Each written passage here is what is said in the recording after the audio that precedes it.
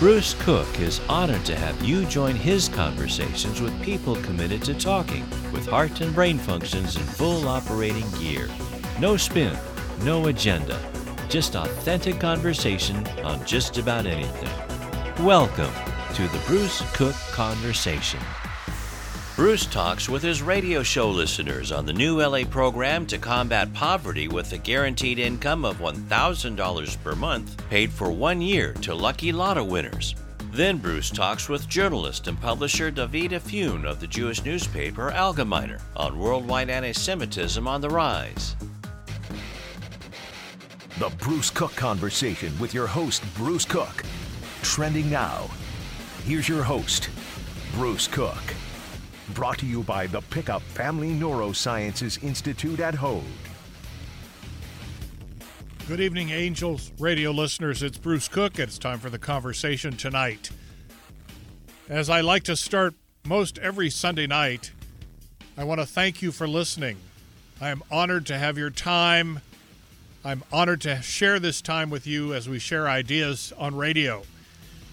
It's an old-fashioned medium in this world of social media, but it still has punch and it still has meaning, and we have a lot to talk about. Our program tonight is pretty diverse. Coming up in the second half hour, I'm going to introduce you to a very, very interesting man who will be calling in from New York tonight. He is the publisher of a Jewish newspaper. It is considered one of the most influential in America, and it has reach internationally. The reason I've asked David is the correct pronunciation, Dovid Efune, to come on the show tonight is because anti-Semitism has become a national scourge again in America and around the world. There are so many issues to discuss, and the newspaper has a mission of diffusing misinformation, of correcting lies and untruths that tend to fuel hatred in America, hatred that has to be stopped. That's coming up in the second half hour. But first, we're going to stay closer to home here in Southern California. I don't know how many listeners are aware, but this week, our Los Angeles Mayor Eric Garcetti announced a very interesting program. It's called The Big Leap. Ladies and gentlemen, have you heard about it? Do you know what the Big Leap is? In short, this is a program that grants $1,000 a month in income to approximately 3,200 citizens who apply for the grant. They are chosen randomly in a lottery basis, and they receive the $1,000 a month for 1 year, 12 months, no strings attached, no questions asked, no supervision of how the money is used. The idea is one that we are going to explore in our first half hour tonight, and we're going to open up the phone lines in case people are listening and they want to share their ideas in our conversation. Listeners, you all know the number, 714-2-830-830, 714-2-830-830, or for those that don't want the fancy version, just 714-283-0830. If you'll permit me, I want to start a little bit off subject, but not so much. There was an opinion column published in the Los Angeles Times on October 19th by a well-known columnist and journalist named Jonah Goldberg. He writes about, actually, let me just give you the title of the column, and then I'm going to read a couple paragraphs. The column is titled, Biden's Plan Not as Popular as You Think. It does tie into our subject tonight, and you're going to see. But let me start by sharing some of what Goldberg writes in this LA Times column. And I'm taking this from the middle of his piece. Quote, a Washington Post poll in 2019 found that 68% of Americans supported taxing, quote, wealthy families to pay for fighting climate change. But when asked if they would agree to pay an extra $2 a month on their electric bills, support fell to less than 47%. That same year, an Associated Press NORC poll asked people if they would be willing to spend $10 more a month in energy bills to fight climate change. Some 68% of respondents said nope. Let me continue. This is where the truly dangerous ignorance begins. For years now, voters have been told that the rich and greedy corporations are an untapped renewable resource that can pay for everything and anything. That's false. You could confiscate all of the wealth from the top 1%, and it wouldn't come close to covering the bill for, say, the Green New Deal or Medicare for All. Representative Alexandria Ocasio-Cortez may turn heads by scrawling, quote, tax the rich on her ball gown, but the truth is, we already do. We tax the rich at a remarkably progressive rate. Goldberg continues, I don't believe that Biden's promise that his $3.5 trillion package, which we all know has now been reduced to under $2 trillion, won't cost everyone making less than $400,000 per year a single penny. But let's just pretend that it's true. In the market popularity, it is determined by what people are willing to pay for out of their own pockets. However, in progressive politics and in much of the mainstream media, popularity is determined by what people are willing to have, quote, other people pay for. Jonah Goldberg, Los Angeles Times, October 19th. Let's face it, friends, we're all cheap Americans. Actually, we're pretty cheap people. Always have been. It's easier to have someone else pay for something than pay for it ourselves. It's been a debate and an argument in Congress, in corporate halls, in the schoolroom, in the dining room, over dinner. What are you willing to pay for in society to make things better? How much are citizens willing to bear the brunt and the cost of helping society with social programs?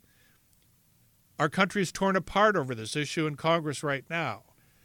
We don't know, as I speak to you tonight, where the Biden bill is going to end up. Will it pass? Will all of the programs pass? What will be left out? And most importantly, how much are each of us taxpayers, willing to pay to make this work? Is it truly the obligation of the 1%, of those citizens making tremendous incomes, of corporations making millions and billions of dollars in profit? Or is it a responsibility of every taxpayer, regardless of income, regardless of status, regardless of everything? If it is not the responsibility of us all, then how can a system be sustained? How can a system of benefit and handout be sustained And does it really help those that are getting the money? So that's the big question tonight. And we turn back to the subject of the Garcetti plan, which was announced this past week on Wednesday. People have 10 days to sign up and qualify for the plan. And I'm going to share what the qualifications are in 1 second, but let me give you the phone number one more time. I'd love to hear from you. 714-2-830-830. Here's the deal. 10 days to sign up. Anyone can sign up in Los Angeles County. You must qualify by proving or having an annual income below the quote-unquote poverty line. So, probably a lot of you don't really know what the poverty line is these days. Here are the facts. For a family of two, $17,420. Family of three, $21,960. Family of four, $26,500. It goes all the way up to a family of eight, $44,660. Beyond that, the criteria is you must have a child, one or more children, or if you are a single woman, you must be pregnant. I suppose that goes for a family also. Someone either must be pregnant or have a child. Beyond that, the only qualifications are, I guess, that you're breathing and that you're able to fill out the form. It is open to all people, including immigrants, undocumented citizens, undocumented people, and 10 days. Then a lottery will pick approximately 3,200 citizens to receive this money. Here's the rub. It isn't supervised in any way. What if a person, and we know there are so many people in need who are suffering from all sorts of problems beyond just not having enough money, problems like substance abuse, drug and alcohol abuse, dysfunctions, physical and mental dysfunctions, $1,000 a month. How is that going to change their life with nobody to help them? Last evening, I was watching the network news, and I believe it was on ABC, and a reporter was interviewing one person who was planning to apply for this $1,000 a month stipend. Single woman, mother of an infant boy, several months old, living in a motel room and living on vouchers given by the government in order to have that hotel room. No visible means of support. And also nowhere to go as of Friday when the voucher runs out. She is praying that she might be selected as one of these recipients. Is this fair, ladies and gentlemen? Is it fair? Is it smart? Is it wise? Is it a Band-Aid? Is it a political stunt? I ask you to come and share with me your thoughts. Is this going to help solve poverty in Los Angeles, quote unquote? And they're hoping that it's the leadership of Los Angeles, Mayor Garcetti, are hoping that it's a model for other cities and other municipalities to try something similar.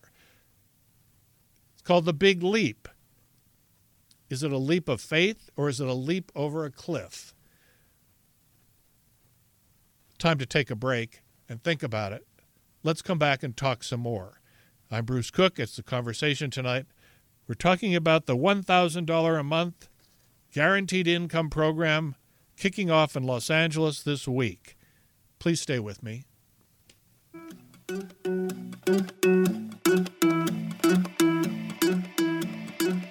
I wanna follow it. Ducks Radio AM 830, KLAA. At the Pickup Family Neurosciences Institute, the Hoag Epilepsy Program is accredited by the National Association of Epilepsy Centers as a Level 4 epilepsy center. This means that our experts provide the highest level care for patients with complex epilepsy. Our patient-centered approach to epilepsy treatment combined with state-of-the-art technology, including robotics and laser ablation, ensure the best possible outcomes for our patients. To learn more or for an evaluation, call 949-966-0243 or visit hoag.org/epilepsy care. Ducks Radio, AM 830, KLAA.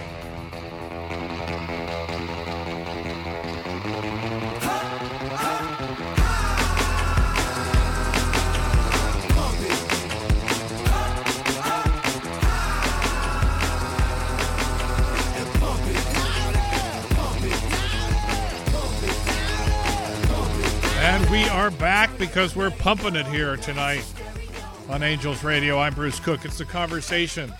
Our topic this half hour, the new program announced this week by Mayor Eric Garcetti in Los Angeles to give $1,000 a month to some 3,200 deserving people who need the cash. No strings attached. We've got a caller. We've got Loretta coming in tonight from Costa Mesa who wants to join the conversation. Loretta, welcome to the program.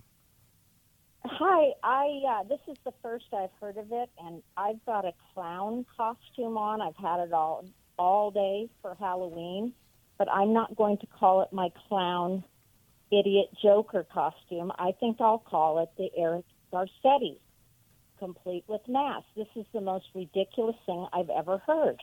How could this possibly be a good investment, just throwing away taxpayer dollars to undeserving people? I just don't understand it. Well, Loretta, maybe the people are deserving, but the question is this a wise program? Is this a good move? No. Will this help poverty, in other words? No. It just, it's the old saying, don't give someone a fish, teach them to fish. This is your classic just throwing fish at them, dead fish, smelly fish. This idea stinks. Well, America has been wrestling with this, Loretta, for decades now. Our entire social fabric entwined with the government in aid for various people in poverty. It hasn't worked real well, and critics have agreed with you on the fact that it is probably better to give people an avenue to education, an avenue to a job, etc., in order to come out of poverty. But let me ask you this. The problem we're facing now is that too many people who are in poverty can't get out because they can't find decent housing they can afford. They can't find child care for their children in order to go out and get a job. So how do we get out of this mess? Is Eric Garcetti just putting a Band-Aid on it by saying, here's some money to help you, whatever you do with it, go and do it? What is going to happen? Absolutely, it's a Band-Aid. And there's no incentive. What's the incentive? I know a lot of people who haven't had a lot of money. They didn't have a whole lot growing up, yet somehow, because of incentives, they didn't want to be poor. They wanted to get off the poverty wagon. So they worked hard. And that used to be the American way. It doesn't seem to be anymore. It's okay. How much can we hose the taxpayers? And I say taxpayers. I don't like to say government money because it comes from the taxpayers. And it's just gotten out of control. And I don't want to come off sounding hard-hearted. I feel horrible for these children and these people. We have millions of charities that help. And I think a lot of charity does and should remain at the church. Well, you know what, Loretta, that's a really good point. And maybe government needs to work more closely with the private sector, with communities and churches to solve these problems. Listen, I want you to stay on the line, but I'm going to bring in another caller who's on the line, and let's see what he says, and feel free to join in. We have a gentleman named Stephen from Tustin. Stephen, do you want to join us, please? I would love to. Thank you for calling in tonight. Where do you stand on this idea of $1,000 guaranteed income to those in need? It's a ridiculous and ineffective idea. Why? What turns you off? Well, I think ideologically it's ridiculous because you don't give the taxpayers any choice as to whether to contribute to it, and in fact we are contributing to it. However, you give the recipients free rein to spend the money in whatever way they want, which is a ridiculous idea ideologically to give some people free choice and others not. Interesting idea, interesting way to look at it. But what would you say to someone that would challenge you and say, well, the taxpayers, us, we elected these officials to represent us, so we have entrusted them with the idea that they have the right to create these programs without coming back to us and ask us? I would argue the premise that we elect these people, and I'll tell you why. We do elect them the first time they're in, but by virtue of the fact that people are, quote-unquote, representing us, a la Pelosi, a la Feinstein, a la Biden, for decades, I think belies the fact that we actually reelect them. Because I think if we were actually to have really decently run reelections, none of these people would be elected over and over and over again until they're basically incompetent. So that's one premise that I have to disagree with baseline. But I think the better solution is rather than increase taxes to pay for this, okay, we can, private charity, until income tax, private charity was huge in this country. Charitable contributions from private citizens using their own best judgment was absolutely enormous until the charitable state came into play. So here's what I propose. Instead of taxing and spending it on people and giving them whatever discretion they want, do this. Have people get tax breaks for showing charity to individuals as long as they can document that they've shown charity. For example, if you have a guy with an extra room in his house and he's willing to house an indigent person for as long as it takes or as long as he's willing to do so, give that man a tax break. Interesting thought. As long as he can document that he's actually housing this guy. You know, I like that. That. Wait a minute. I like that, Stephen. But do you think that there's enough people in this country that would be willing to do that? We are in a pretty selfish. We're a pretty selfish world at this point. A selfish country too. I have to disagree with you that we are a selfish country. This country shows more charity voluntarily, not government mandated, than any other country in the world.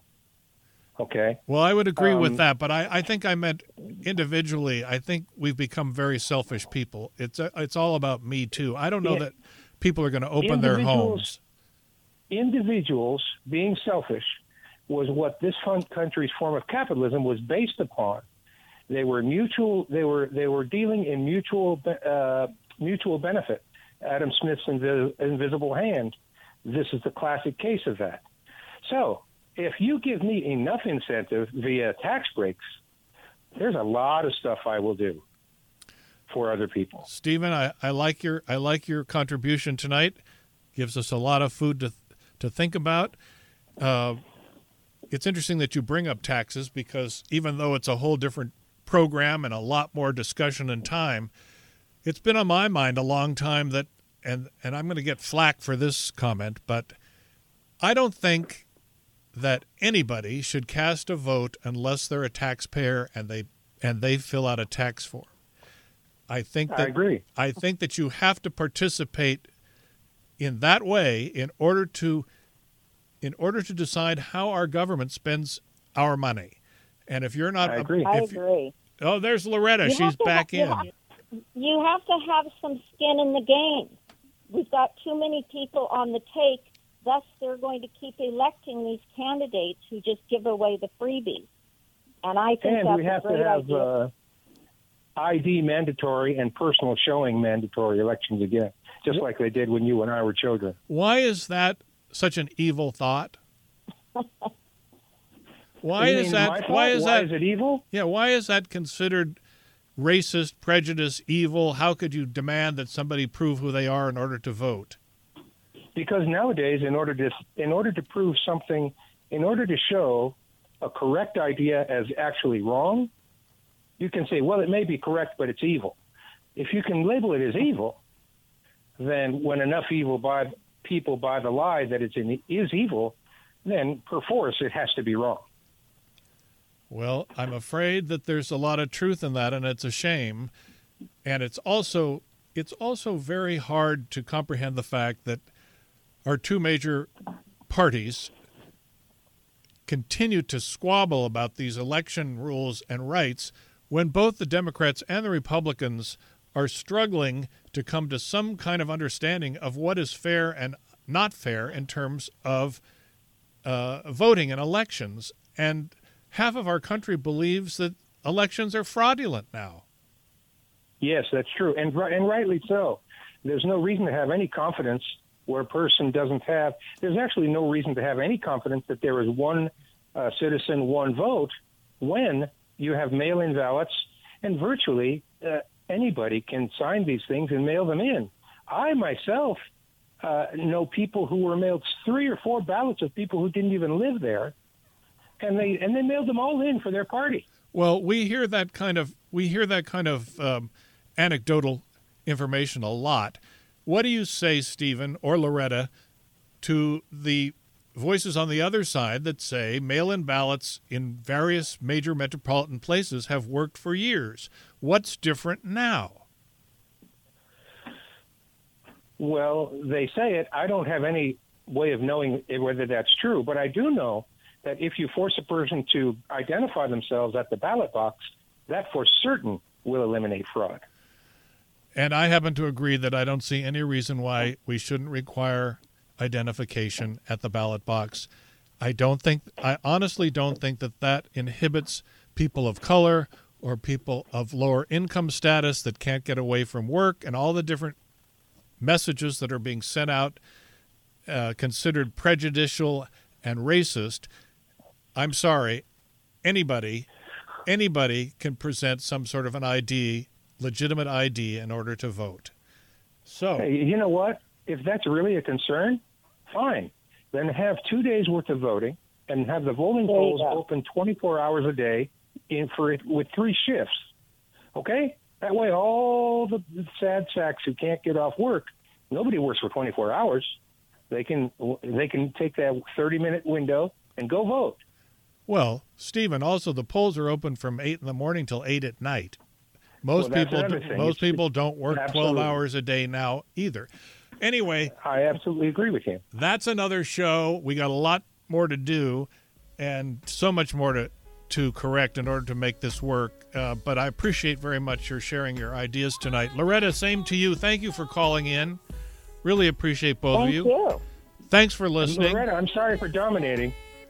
Oh, no. I have a quick question, though. And all right, go ahead. Go ahead. I like the idea. I think that's terrific of bringing in a homeless person. Stephen, is that something you would ever consider? I have done it. Really? Oh, wow. Wow. Good for you. Yes. Good for you. Well, I know we have to go, but we'd like to hear about it sometime. It wasn't foolhardy. I of course, demanded that he show me he had no weapons, for one, and I hid all the potential weapons from my house. But I was relatively safe about it. But I did it. Mm-hmm. Interesting. Good for you. Really interesting. I wish we had more time. I'd like to explore it, but we got to go. I'll call Call again. Are you on next week? Actually, no. I am preempted next week for a Ducks game, but I'm on just about every Sunday, and I'd love to have you join the conversation whenever you're up to it.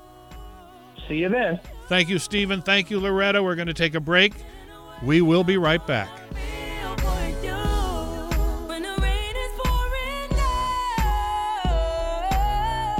Ducks Radio, AM 830, KLAA.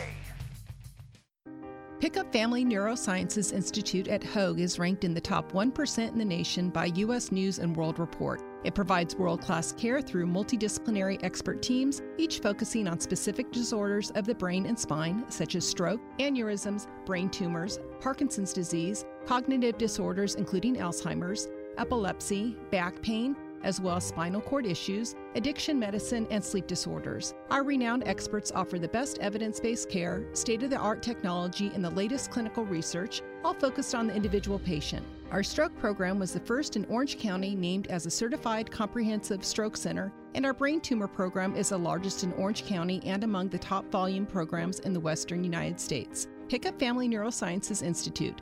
Compassionate care, clinical excellence, creative intelligence. To learn more, call 949-516-9075 or visit hoag.org/neuroinstitute. If the woman you love, your mom, wife, daughter, sister, partner, or friend, is on a downward spiral from substance abuse and doesn't know where to turn, New Directions for Women can help. It's a Costa Mesa-based addiction treatment facility that has the answer. Since 1977, New Directions for Women has helped more than 5,000 women change their lives, returning them to sobriety, healthy living, restoring love and hope, and providing dignity for them and for their families. Don't waste another day. The woman you love needs your help now. Call New Directions. The number is 888-786-0509. Once again, call 888-786-0509 or visit them at www.newdirectionsforwomen.org. That's New Directions for Women. They know recovery. Give me your attention, baby. I gotta tell you a little something about yourself. You're wonderful, flawless, ooh, you a sexy lady. But you walk around here like you wanna be someone else. And we are back, ladies and gentlemen. Angels Radio, AM 830, I'm Bruce Cook. It is The Conversation tonight. We're switching gears, but the topic, the theme, the idea of fair play and representation remains a constant as we continue our conversation, and I introduce you to our next guest and a very serious topic, a very important one. And let me start by telling you about Mr. Dovid Efune. Dovid is I believe, the publisher and chairman of a Jewish language newspaper called Allgemeiner. And forgive if my pronunciation is not perfect. I frankly was not familiar with this paper until hearing about it in the past couple weeks and what its mission is. And frankly, in this time of rising hatred in America and around the world, leading to such horrific acts as anti-Semitic attacks, the paper has a mission of countering the lies in our society that are propagated by all sorts of media, mostly irresponsible media. And recently, David and other members of his team held a benefit gala in New York. And let me read something that was said about the purpose of that night and about the newspaper. After the events of the past year, said Efune, when we witnessed again 1,000 strands of falsehood weaved together in a thick rope of hate, that a line has been firmly drawn under our long-held conviction that lies can kill and that truth saves lives. It is often the case that stories first reported by the Allgemeiner would simply not see the light of day, that the historical record would remain uncorrected without the diligent skills of our team, meaning his newspaper and the journalists. The voice of the Allgemeiner is indispensable. Dovid Efune is, let me look at his bio. He holds 2 rabbinic degrees and a master's in Hebrew letters. He is regularly interviewed on many major television channels, including CBS, CNBC, Fox News, CNN, and 124 News. He is a speaker. He has been quoted in the Wall Street Journal, the New York Observer, and so many other newspapers and outlets. And with President Obama, Efune authored a chapter in the President Obama and Israel in the Global Obama, which came out in 2013. He is one of the few journalists to interview both Donald Trump and Israeli Prime Minister Netanyahu. David, are you there? I am here. Welcome to Southern California. Let me ask Thank you for having me, Bruce. Thanks for coming on. Why is it so important that a ethnic newspaper, a Jewish paper that most of the general public in America are unaware of, why is it so important that your paper has grown in stature and people are paying attention to it, especially politicians and leaders, not just in America, but in other parts of the world, particularly the Middle East? Well, I think while it's true that we have a lot of work to do in terms of getting ourselves known by everyday Americans, by extension, a lot of Americans will have come across our work because it's often the case that we'll break a story that will then be covered by a leading American or other international publication, whether it's the Washington Post or CNN or Fox News or Le Monde in France or Deutsche Welle in Germany or the Daily Mail in the UK or the Telegraph, etc. So, one of the greatest achievements or sources of recognition for any journalist or journalistic practice, journalistic profession, is when you're bringing stories to light that others deem important and then run with and quote you and reference your work. So in that respect, I think many, many Americans will be fully aware or will have come across our coverage in one way or another, especially throughout the course of the past year. David, give me an example of a story that you have broken. Oh, I mean, there are a great deal of stories that we've broken from, being the first, for example, to cover in the English language the brutal murder of the Holocaust survivor Mireille Knoll, the anti-Semitic murder in Paris, the trial of whose killers actually commenced last week. That was covered by the New York Times, among others, subsequently.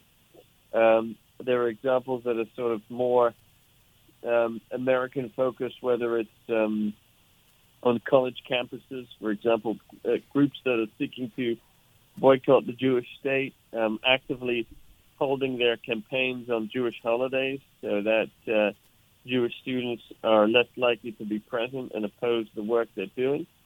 Let me stop you with that, because that's something I really wanted to ask you. There is definitely a rise in anti-Israel sentiment on college campuses across America. That has been documented by many news sources. What do you attribute it to?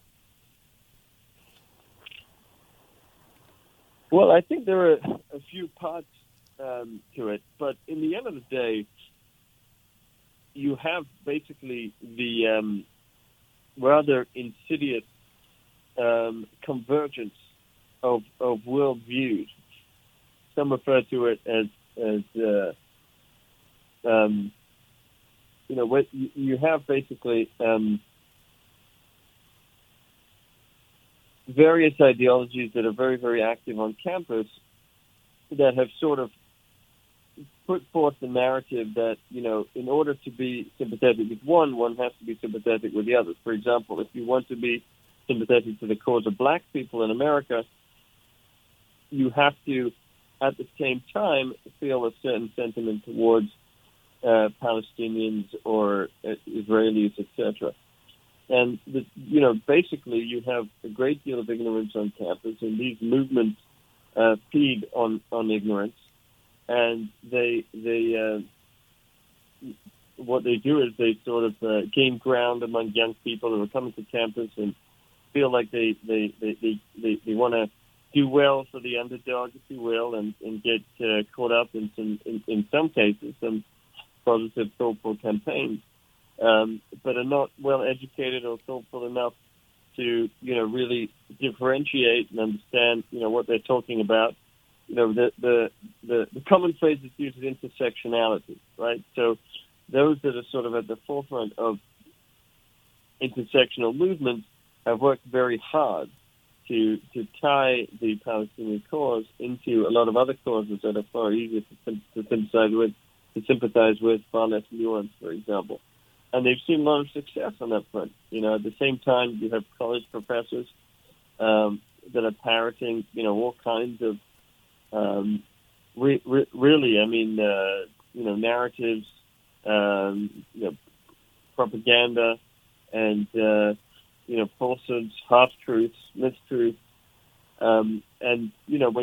If you've got young people coming to campus who aren't well educated, who aren't well informed, it's very easy for them to get carried away and end up taking quite a hateful position, to the extent where throughout this past summer, when there was a war taking place in Gaza, you saw people actually condemning the condemnation of anti-Semitism, because they thought that they claimed that every condemnation of anti-Semitism has to include a statement about Islamophobia, for example.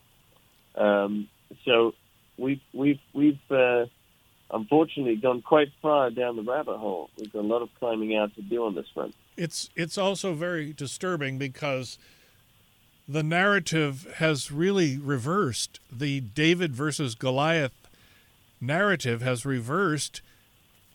The state of Israel and the Jewish people had always been the quote-unquote underdog in these situations, and now, in the view of many progressives on campus and elsewhere, they are the evil aggressor. There is no consideration given to the fact that they are reacting to aggression, and they are responding to aggression, and it seems to be totally overlooked and not considered in part of the overall discussion, because they have more might, because they have more technology, and the quote unquote underdog Palestinians are victims of that might. Yeah, I mean, look, it extends far beyond that as well. I mean, you have an ideology that's taking root in the United States today and beyond, where basically right and wrong is defined in terms of power. Of course, whether that's, the United States and its place in the world because it's more powerful, therefore it must be wrong, or whether it's ideologies like critical race theory that sort of have hierarchies of privilege, where, if somebody is white and male, they're at the top of the hierarchy. But at the end of the day, that's never been a correct or helpful or constructive or moral prism through which to view right and wrong. I mean, to say that basically, a thief or a murderer must be right because, the police force is much more powerful. I mean, what does that do, for example, to a society? It's a dangerous thought. It's a dangerous thought. I mean, right and wrong, it never has been and never should be measured in those terms. We have objective standards for ethics and morality. And, obviously the debate over, the Israelis and the Palestinians is a debate that Americans are very familiar with. And for the most part, Americans understand, and routinely 60-70% understand that there is a justness to the Israeli cause. Having said that, there's obviously a crisis that erupts from time to time, which Israel, a democratic state, has to deal with. It also goes to incredibly far length in order to do it in a humanitarian, in a sensitive, in a delicate, and a legal fashion. That doesn't get the recognition it deserves. Let me ask you a couple really difficult questions. Sure. Representative Bernie Sanders, Jewish, very progressive, has been very vocal about Israel and problems in that country in dealing with the Palestinian situation, and he has been also very much in line with the progressive movement of other elected officials.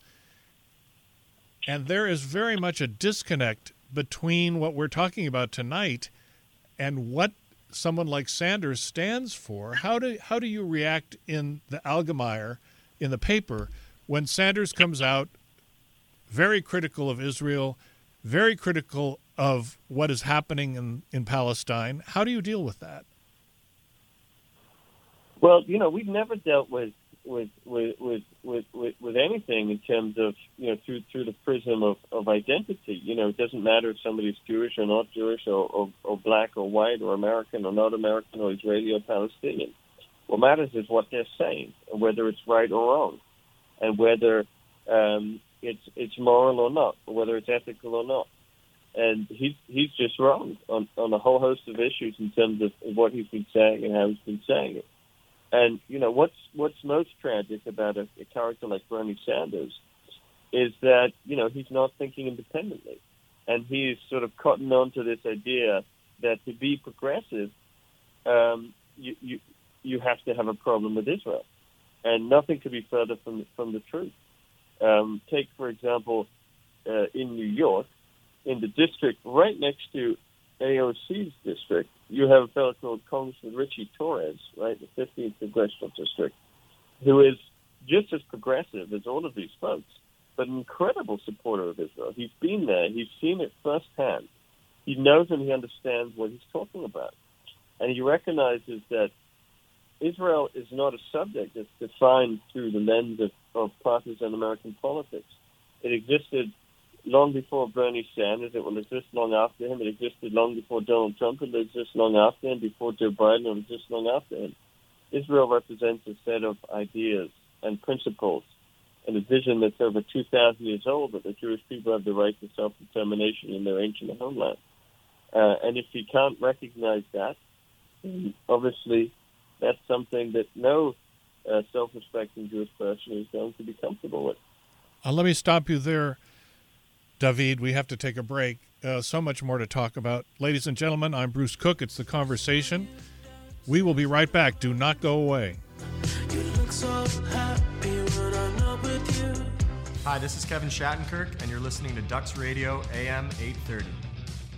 As part of the Pickup Family Neurosciences Institute, Hoag's Neurospine program offers innovative methods to reduce pain, inflammation, and improve mobility safely and effectively, often without surgery. Should you need surgery, Hoag is a leader with minimally invasive techniques, 3D imaging, and robotics to restore your golf swing or your swing dance. Many of our patients go home in just a few hours, walking the very next day. Call our dedicated nurse navigator at 949-537-2931 for an evaluation, or visit hoag.org/spine health.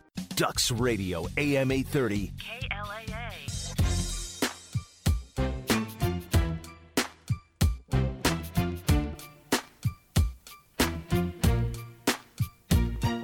What's wrong with the world, mama? People living like they ain't got no mamas. Yeah, what is wrong with the world, Mama? That's a great song to come back to our conversation. I'm Bruce Cook with Dovid Efune. And we are talking about America and Israel. We're talking about his newspaper, the Allgemeiner. So many things to discuss. David, and I keep saying David rather than David. I hope you'll pardon me. I know I know the pronunciation is David. I've been told a lot worse, Bruce. Okay. Well, listen. We don't have a lot of time left, but I want to bring up another tough subject. U.S. Jewry, at least 20th century-wise, was predominantly Democratic. It has shifted. There is now a very big divide. There are a lot of conservative Jews who are not Democratic. They are not in favor of democratic policies in this country. It would have been unheard of in mid-20th century. What do you attribute that to? And let me bring in another aspect of that, and that is the past presidency of Donald Trump. A lot of, and this is maybe going to sound very strange, but I know a number of very, quote-unquote, socially democratic American citizens who voted for Trump because he is so staunchly pro-Israel. They may not have liked other things about him, but that was a reality. And what is ironic is so many other Jewish people find him so abhorrent. Talk to me. I mean, look, first of all, I remember New York's famous mayor, Ed Koch, about 3 weeks before he died. It may have been the last interview that he ever did. I spoke with him. And he was a Democrat, lifelong Democrat. He told me, it's the biggest mistake for any ethnic group to vote one way all the time. No politician should ever take your vote for granted of any group. If you want to have leverage, if you want to have influence, you want to have political figures, people running for office have to fight for your vote every time. In terms of Donald Trump and others, I mean, look, in the end of the day, like all Americans, for Jewish Americans and the way that they vote, it always becomes a question of priorities. So you have many Jewish people where Israel is pretty high up on the priority list. You have many people, whether they're evangelical Christians or just well-meaning Americans, where Israel is high up on the priority list. You have other Jewish people or others where, for example, social issues are higher on the priority list, or where their perception of somebody's character is higher up on the priority list, or healthcare or taxation or anything like that. So, in the end of the day, you have just like every group in this country, the Jewish community is by no means a monolithic community. There's no group of rabbis that gets together and says, hey, this is how we're going to vote this time. I mean, everybody sort of comes to it from their own angle and their own perspective. Having said that, I think the educated will recognize that allegiance to any party in the long term, not just for Jewish people, for all Americans, is never the right way to think about it. You want to have an allegiance to a set of principles. If your set of principles are constitutionalist principles, if they're religious principles, if they are economic principles, if they are moral or ethical principles, and then look at the political landscape and see, who are the individuals and the leaders who are best going to reflect your morals and your principles. If we, at any stage, place our allegiance first to political parties or personalities, that's the surest way to lose sight of what our principles are. So I know that's the case with many Jewish Americans in terms of how they vote. I hope it's the case with all Americans, that they think about their votes in that way. And when you do think about voting in that way, it's quite feasible that you may go from one side of the aisle to the other because, history is not linear. We know, for example, that today the Republican Party has shown the greatest friendship to the Jewish state. But that hasn't always been the case. I mean, it was George H.W. Bush that wanted to withhold loan guarantees, and, they had a really testy relationship under Kissinger. So, what is today may not be tomorrow. As long as you stick with your principles, then you've got a time-tested strategy for picking the best. Well put. Very well put, Dovid. Unfortunately, we are out of time, and I hate that we are because we have so much more to talk through. Thank you for coming on the program tonight. I wish you all the best of luck with the Allgemeiner in the future, and perhaps you'll come back again and share some thoughts with me. Thank you for having me, Bruce. Anytime. All the best. Ladies and gentlemen, that's it for our program tonight. Thank you for your time. Thank you for your interest. Be safe. Take care of one another. We'll be back again Sunday nights. The Conversation. Bruce Cook saying good night. You've been listening to The Bruce Cook Conversation. Hear The Bruce Cook Conversation on Sundays at 6 p.m. Pacific on AM 830 KLAA. And hear the podcasts of every show on Anchor, Apple Podcasts, Spotify, Google Podcasts, Breaker, Pocket Casts, and Radio Public.